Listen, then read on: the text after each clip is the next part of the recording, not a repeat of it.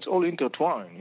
It starts with the process of the weakening of the Palestinian Authority, a process that stems from different reasons. One reason is the power struggle within Fatah towards the day post-Abbas. Another reason is a growing criticism and discontent of large sectors of Palestinians because of the Palestinian Authority, charges of corruption and lack of governance and disefficiency and other things that fuel lots of anger and sentiment of discontent among the Palestinians. As part of that, at the same time, Hamas and Islamic Jihad, their interest is to further fuel instability in the West Bank, particularly in the areas under the rule of the Palestinian Authority, because their ultimate objective is to basically topple down the Palestinian Authority. It's not the objective of maybe creating a Palestinian state? Has that just gone now into the back burner? Well, look, here is something that we have to remember when we talk about Hamas and Islamic Jihad. In the end of the day, ideologically, neither Hamas nor Islamic Jihad want to see a Palestinian state. They are looking at something much bigger that is an Islamic entity. As far as they're concerned, Palestinian state is only a milestone towards that objective. And of course, it calls upon or requires the elimination of the state of Israel. But first and foremost, they have to actually beat their ideological and political rival, which is the Palestinian Authority, and particularly Fatah, which is the backbone of the Palestinian Authority. So all these things together actually fuels a situation where there is a growing lack of sovereignty and governance of the Palestinian Authority in parts of the West Bank. One of the manifestations of that is for example, the fact that the Jenin, for example, or at least the area of the refugee camp in Jenin, became openly a hub of the Islamic Jihad and basically under its control, and basically becomes a place where, as far as Israel is concerned, is creating a growing challenge of terror attacks and stuff like that, including, by the way, attempts to create or to duplicate some sort of like rocket threat as we see from Gaza Strip. So to turn that area to be like the Gaza Strip, is sort of to strike at Israel. Well, yes, in sort of like this is one, and then you got so this is one manifestation. Another manifestation is appearance of militias such as the Lion Den that appeared in the city of Nablus, and which, by the way, is formally not affiliated with any of Palestinian organization, neither Fatah or Hamas or Islamic Jihad, but just the same. It's also a manifestation of defiance and lack of governance of the Palestinian Authority. On top of that, we have a challenge where, there is a lot of weapon out there in different parts of the West Bank. The Iranians are also in the back stage all the time trying to further push and fuel more and more instability also in the West Bank. And then you got the story of the settlers in the West Bank who actually, in their actions and behavior, are basically fueling further the whole instability. So you got a situation where all these components combined together result in a situation of increasing instability and chaotic situation in the West Bank. To the point, it could jeopardize the continuation of the Palestinian Authority and senior people. It seems like in some way that the IDF is not really in control of the situation as others want them to be. For example, people are saying that the army can't defend the settlers. Well, this is one of the challenges. And on the other hand, the army has to deal, among the many missions that he has to deal also with defending Palestinians in the areas that are under Israel's rule, because some settlers are, causing violence and so on. So it's a complex situation on top of everything that I said before.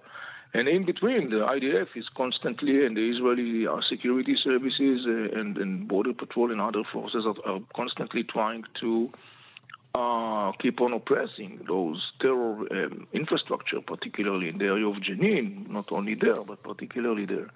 And so you got, we saw recently very frequently operation of Israeli special units operating in those areas, resulting many times killing of Palestinians, most of whom are militants, but some of them are civilians.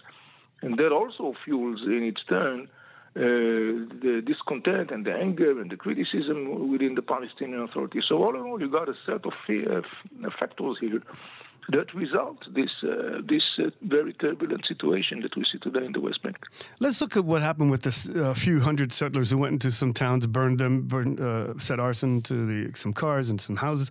The IDF and the Shin Bet and the police put out a statement condemning this and saying it contradicts every moral and Jewish value, and they called it nationalist terrorism, that they have to now divert forces to prevent this, and that's actually going to come back and boomerang, not having enough forces to provide the protection for the settlers. Nationalist terrorism, that's pretty strong. Well, I would say that the right definition, first and foremost, is terrorists. These people are terrorists. Full stop. I don't know to say necessarily if I use the term national terrorism, because in my perspective, national is not something that's supposed to be necessarily involving extremism. Nationalism can be also something that is very moderate and very pragmatic. I view myself as a national Zionist, but I'm pragmatic. I'm not going and burning people's house in the name of so distorted nationalism. So they basically, the more accurate term they use, and I'm saying it in Hebrew, was not leumi, meaning it's not national, but they use the term leumani, which is like ultra. Right. If you want to try to explain it or to translate it, it's an ultra-nationalist. I think that the most significant thing to say about those people is very simple. These people are terrorists.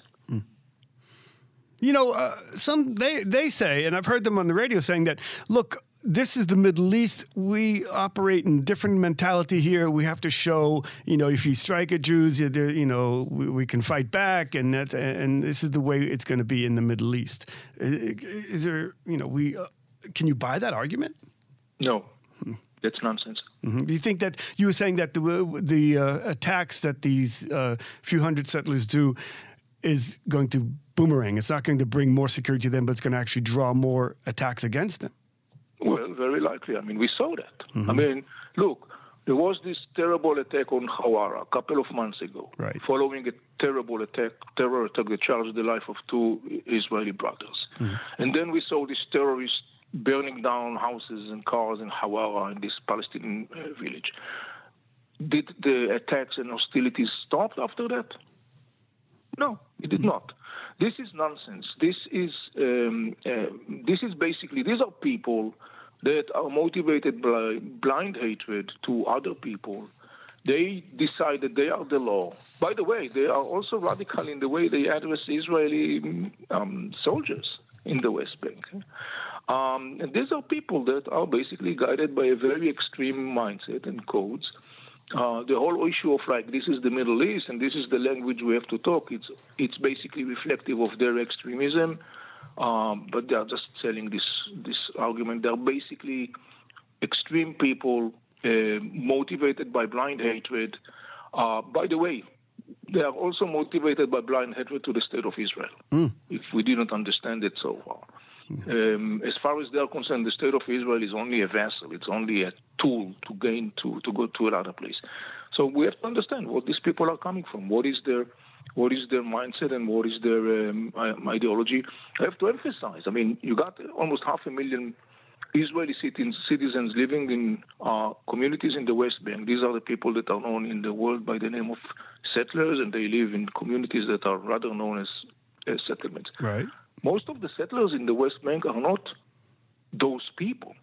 But we are looking at a hardcore group of couple of hundreds, particularly in the area of the Samaria, central part of the West Bank and surrounding areas, that are very extreme in every possible aspect. Overwhelmingly, most of the settlers are not doing those things. It's a group within the settlers that is very radical, very extreme. By the way, there are voices within the settlers leadership who condemn those people. Yes, we're reporting that today, of course.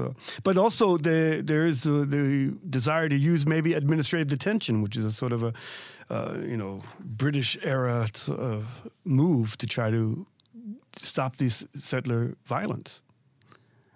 And rightly so. Look, I mean, these people are disgraced for everything that is Jewish. These people are disgraced for everything that is human. These people are damaging, harming not only their neighbors, not only themselves, not only the other settlers' communities who are not involved in such extremism. They are damaging Israel and Israel's strategic interests. I mean, in the Arab world, there is a lot of anger, there is a lot of criticism. In the international, over the whole, manifestation of these terror attacks that these extremists are conducting. The United States of America is very clearly expressing anger and discontent with what's going on with that. Yes. The EU, the international community, in every possible aspect, that phenomenon of those extremists, terrorists that are burning people's assets and they are burning people's houses and they are burning cars and they are attacking anyone who think differently from them. And as I said before, they are also very hostile to Israelis and to the state of Israel. It has to be clear. And these people has to be dealt in an iron fist.